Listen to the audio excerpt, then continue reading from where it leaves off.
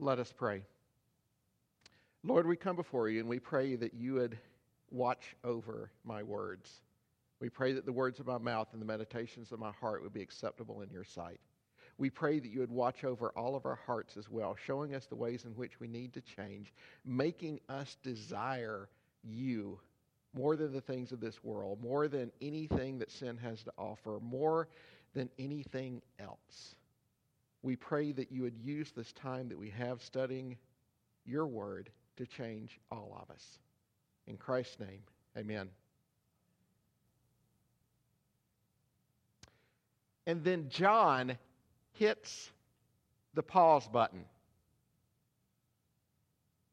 He's been talking and talking, and then all of a sudden he just stops what he's been saying, and he starts to talk about something entirely different. He starts to talk about this letter as a whole. He starts all of these little phrases with, I am writing to you. And so he's talking in part about the purpose of the letter. This passage that we're studying today is sort of like a parenthesis. And so John has been talking, then there's the parentheses, and then he's going to start back with the stuff in his letter. And so as John has paused, we are going to pause for a moment as well, and we're going to talk about why John is writing this letter and where we are in the letter. False teachers have come into the church in Ephesus, and they've been teaching some pretty weird stuff. They've been teaching some stuff that John had not taught them, that Timothy had not taught them, that Paul had not taught them. And we're going to call these false teachers the Gnostics. John had a much nastier name for them. He called them the Antichrist. But most people call them the Gnostics, since their beliefs strongly resemble Gnostic beliefs that were beginning to be taught in the church at this time. So, let's talk a bit about Gnosticism.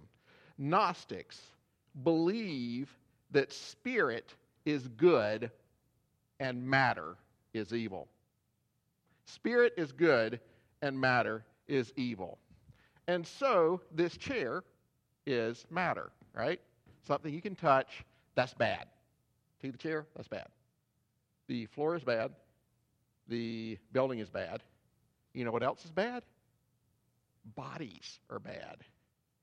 And you say, what? Well, it's matter, isn't it? And so the good part of you is the spirit, and then the bad part of you is the material part. Kind of what Gnostics were believing. And so when Jesus came in the flesh, that means he had a material body. Well, the Gnostics didn't have much use for that at all. They said that maybe Jesus was some sort of an apparition, some sort of a hologram, if you will, to use a much more modern term. Maybe he had a body that he could do by remote control, but he certainly didn't come himself in the flesh. No way. Jesus could not possibly have had a human body because matter is bad. The Gnostics believed that they were sinless. Sinless. They believed that they had a special relationship with God that made them completely sinless. And people might come up to them and say, well, what about that thing that you just did? Oh, that was with my body. And see, that doesn't count. Whatever I do with my body doesn't count as sin. Oh, it doesn't. So, when John is talking about these sorts of things, he says that they walk in darkness. They're unwilling to obey Christ's commands. They didn't have lives. They were not striving to live a sinless life at all because they said that stuff done in the body doesn't count. They were, in short, immoral. And it seems as though, from what John is saying, that these false teachers that had come into the church lacked genuine love for others. And while that is not necessarily a specific trait of Gnosticism as we see it as a philosophy in, say, the early 100s and 200s, it definitely seems as though it's the case for these false teachers, and by and large is a case for a lot of heretics. It is a case for a lot of unbelievers. You see, if you don't love God more than anything else, you're not going to love others like you should, and other motives will prevail in your life. And so this sets us up for an understanding for what John is doing in the letter. He wants to clearly distinguish between Christian teaching and non-Christian teaching. And so he has 3 tests inside of this letter. One of them I call the test of theology. Do you believe things correctly? Do you believe that Jesus came in the flesh? Because that's kind of important. That's an essential belief. The test of morality. Do you act like you should? Are you trying to obey the 10 Commandments? Or, you're just excusing yourself all the time? And then the one that's the most devastating of all. Do you really love other people? And when you don't love other people, are you sad that you don't love other people? That's the sort of things that John has been going over in this letter, things that we have already seen in a great deal, and things we're going to see quite a bit more. You're going to see these 3 sorts of tests come up again and again and again. And so why is John writing this letter? He is writing this letter to confront false teachers and then to strengthen them, teaching them the things that they need to know and to do. And so far, he has been just railing against these false beliefs, hasn't he? If we say that we have no sin, we deceive ourselves, and the truth is not in us. That's what he said in chapter 1. Whoever says, I know him, but doesn't keep his commandments is a liar, and the truth is not in him. Chapter 2, verse 4. Whoever says that he is in the light and yet hates his brother is still in the darkness. Chapter 2, verse 9. And so John has been confronting these false teachings and strengthening these believers. He's been helping them to see the difference between Christianity and Gnosticism. But there is the possibility, at least, that some people may misunderstand him. There is the possibility that some people may misunderstand him. Some of his beloved children, that's what he loves to call the people in the church. He just loves to call them beloved children. And some of these beloved children might start to look at themselves and say, well, you know what? I'm not perfect. There's times that I don't keep Jesus' commandments. And there's times when, honestly, I just can't stand this other person at the church. What if I'm not a Christian? What if John is talking about me? What if this whole letter is written towards me? And so John, at this point in the letter, he's going to address this issue. At the time that doubt may be coming up in the minds of some of his hearers, a doubt that shouldn't be there, he takes everyone in the church back to the foundations of the faith. He's saying, remember how God saved you. Remember what all you have in him. Be encouraged in what he has done so that you can press forward, learning more about him and obeying him and loving others just as he loved you. He wants us to go back to the very foundations of Christianity, to look at what it is formed upon so that we will hold on to our faith and all that it entails.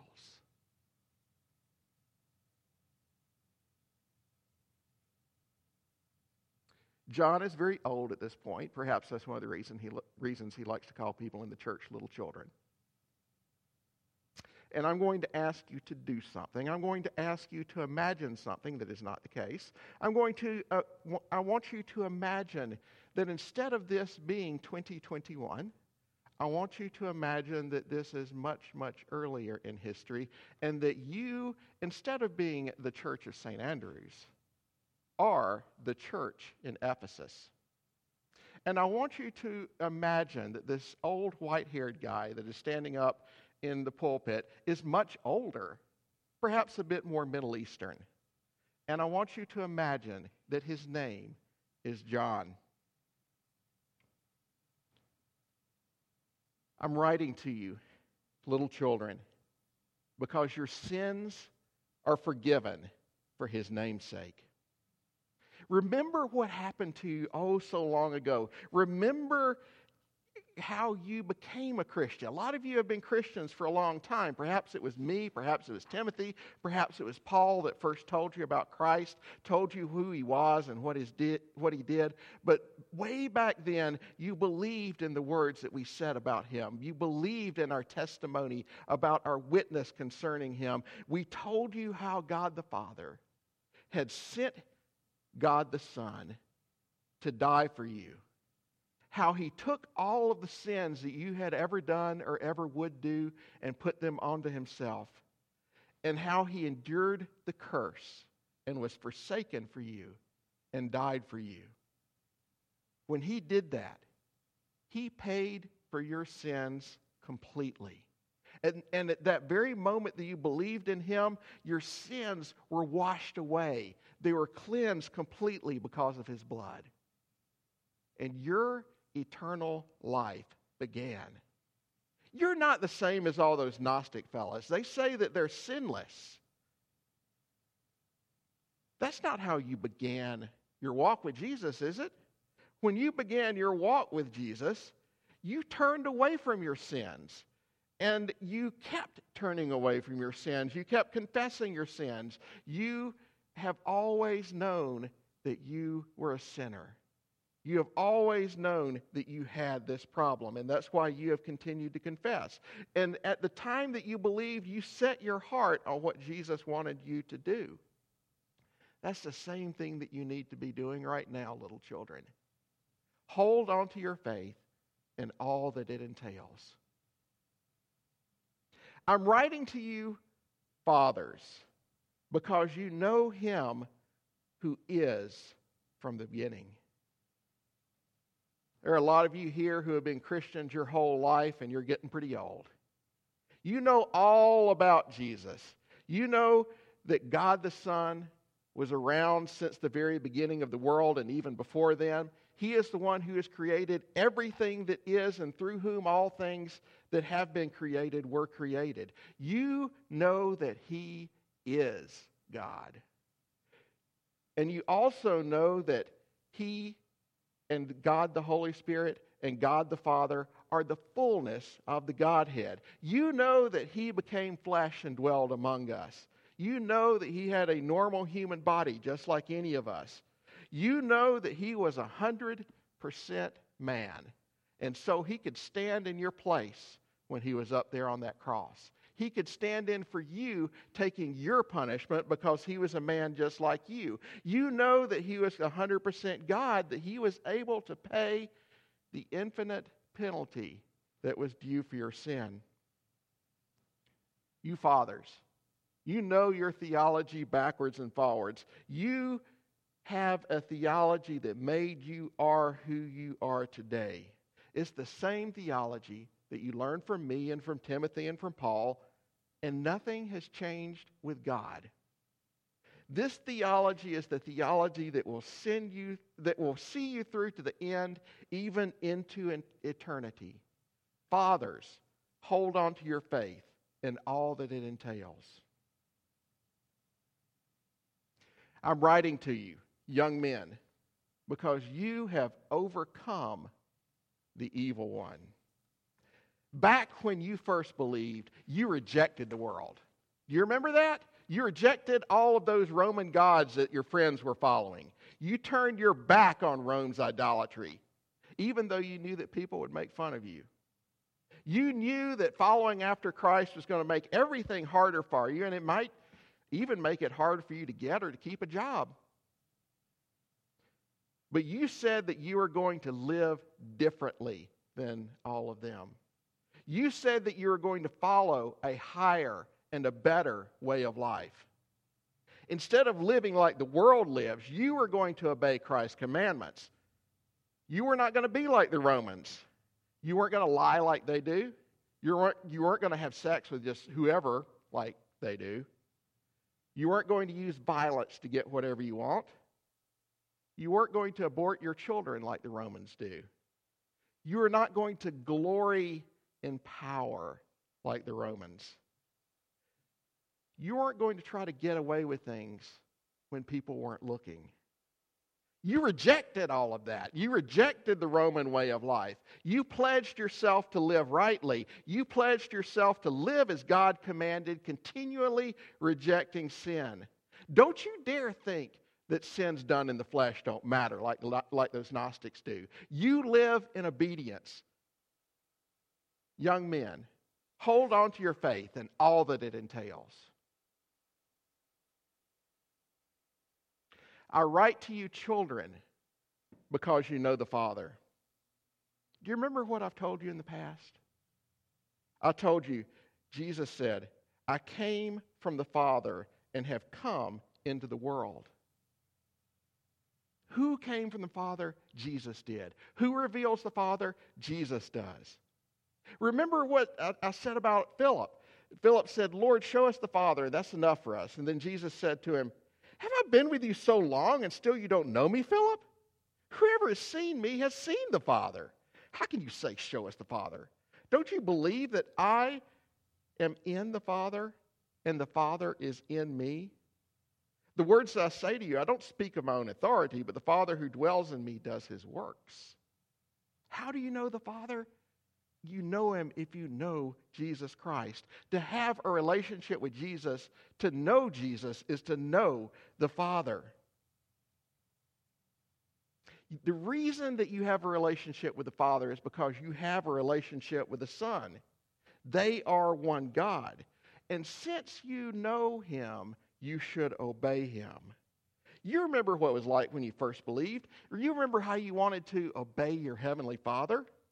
You were honestly a lot like little kids with respect to their earthly fathers. So often, a little kid will want to please their earthly fathers. And so they'll try to do what makes their fathers happy. That's how you were when you first believed. That's how you were, and that is how you should continue to be. With respect to your relationship with your Heavenly Father, do that which is pleasing to him. Obey his commandments. Obey them joyfully. Little children, hold on to your faith and all that it entails. I write to you, fathers, because you know him who is from the beginning.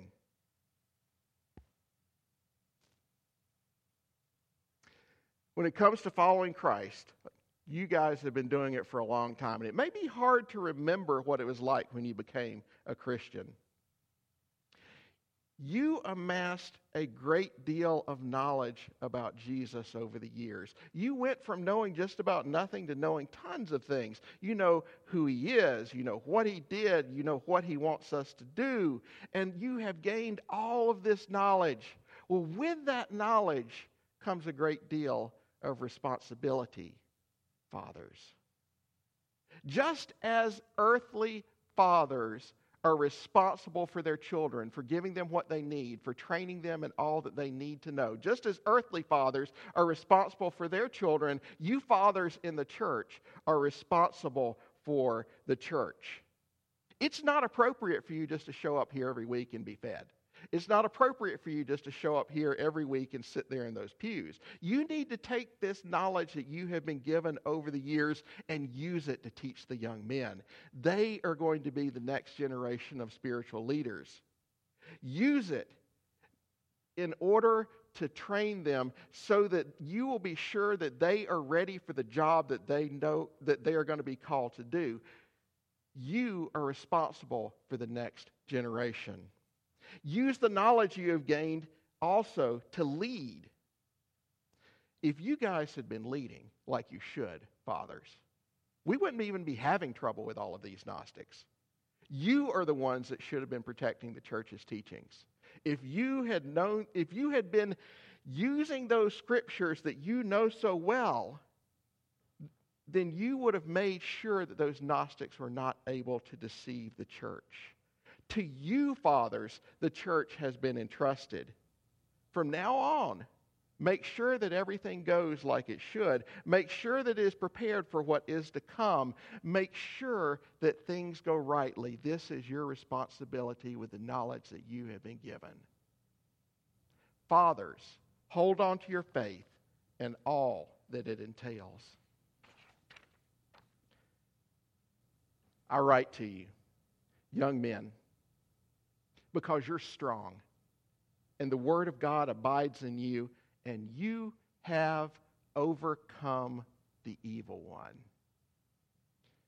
You're strong, maybe not so strong physically, but you're strong spiritually. And even then, you're not strong in yourself, but you're strong because of the one who lives within you. And it's good that you're strong, because we're at war. The world, the people in the Roman Empire who are opposed to God all around you, they're not going to be liking what we do. God is light. And there's a whole lot of people here in Ephesus that are in the darkness. God is love. And there's a lot of people around you that love only themselves. God is truth. They believe lies. They eagerly lap up whatever false teachers or false gods wish to teach them. But you are like the soldier on the front line of the phalanx. You have been made strong in Christ. The Word of God abides in you. That's the key to the battle. How does a young man keep his way pure? By living according to your Word. Psalm 119:9. How does a young man reject the allures of all of the Roman sin that are all around him? By knowing God's Word. You must be young men that are steeped in Scripture. You must use that as you are at war. You have overcome the evil one. I have this book that I'm writing. I think I'm going to call it Revelation. Here's one of the things I say. They have conquered him by the blood of the Lamb and the word of their testimony, for they love not their lives even unto death. Young men, you are going to be bearing witness about Christ. You're going to tell people about how Jesus died for them. You're going to be telling people how they should repent and believe in Christ. You're going to be telling them that Jesus rose again and he will raise all of his believers on the last day bodily. You're going to be telling them all of this good news from the gospel, and you will be talking about all that Jesus has done for you and what he can do for them as well. And there's going to be a lot of people here in Ephesus and all about the Roman Empire, and maybe even farther than that are going to believe you. You see, Christianity is going to be bigger than just Ephesus. It's going to actually go past even the Roman Empire. As I've said so many times before, it is going to spread throughout the whole world. You're going to be a part of that on the front line. And so some people are going to believe you, but then there's also going to be other people that do not believe you. Some of them are going to run from the light because they're part of the darkness. Some of them are going to shed your blood as martyrs. But you know that there is something that is even more important than your own life, young men. You know that there is a Jesus who saves men, and you know that there is a world that must hear about him. And you love not your lives even unto death. Young men, hold on to your faith and all that it entails. Thus ends John's sermon to Ephesus. So where are you at? Have you been listening to John's letters and all the things that Jeff has been saying, and have you feared for your soul? I mean, all this stuff about whoever says, I know him, but doesn't keep his commandments is a liar. Whoever says he is the light and hates his brother is still in the darkness. That's serious sounding stuff. John's intention isn't to destroy the faith of unbelievers. He's not the kind of a guy who's going to come along and you can imagine a reed that has a little tiny bit of flame up here at the top. John is not the kind of a guy that's going to go and snuff out that little flame that is there. Rather, he's going to put his hand behind it and blow on it gently, feeding that fire with oxygen so that it bursts forth into flame. That's the kind of thing that he's trying to do. How do you feel about these foundational truths that John has? Is this your faith that I've been talking about? Is this what you believe? Have you repented of your sins? Have you looked towards Jesus for forgiveness? If you have repented, if you have believed, if the foundational truths of the Christian faith are your truths, if you love biblical truth, if you battle sin, if you try to love and you hate it when you hate, then you have absolutely nothing to worry about. I write these things to you who believe in the name of the Son of God, that you may know that you have eternal life. John writes to strengthen your faith, not to destroy it. Hold on to your faith and all that it entails.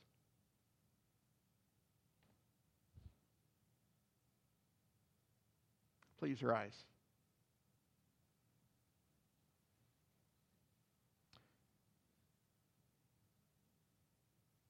All of our problems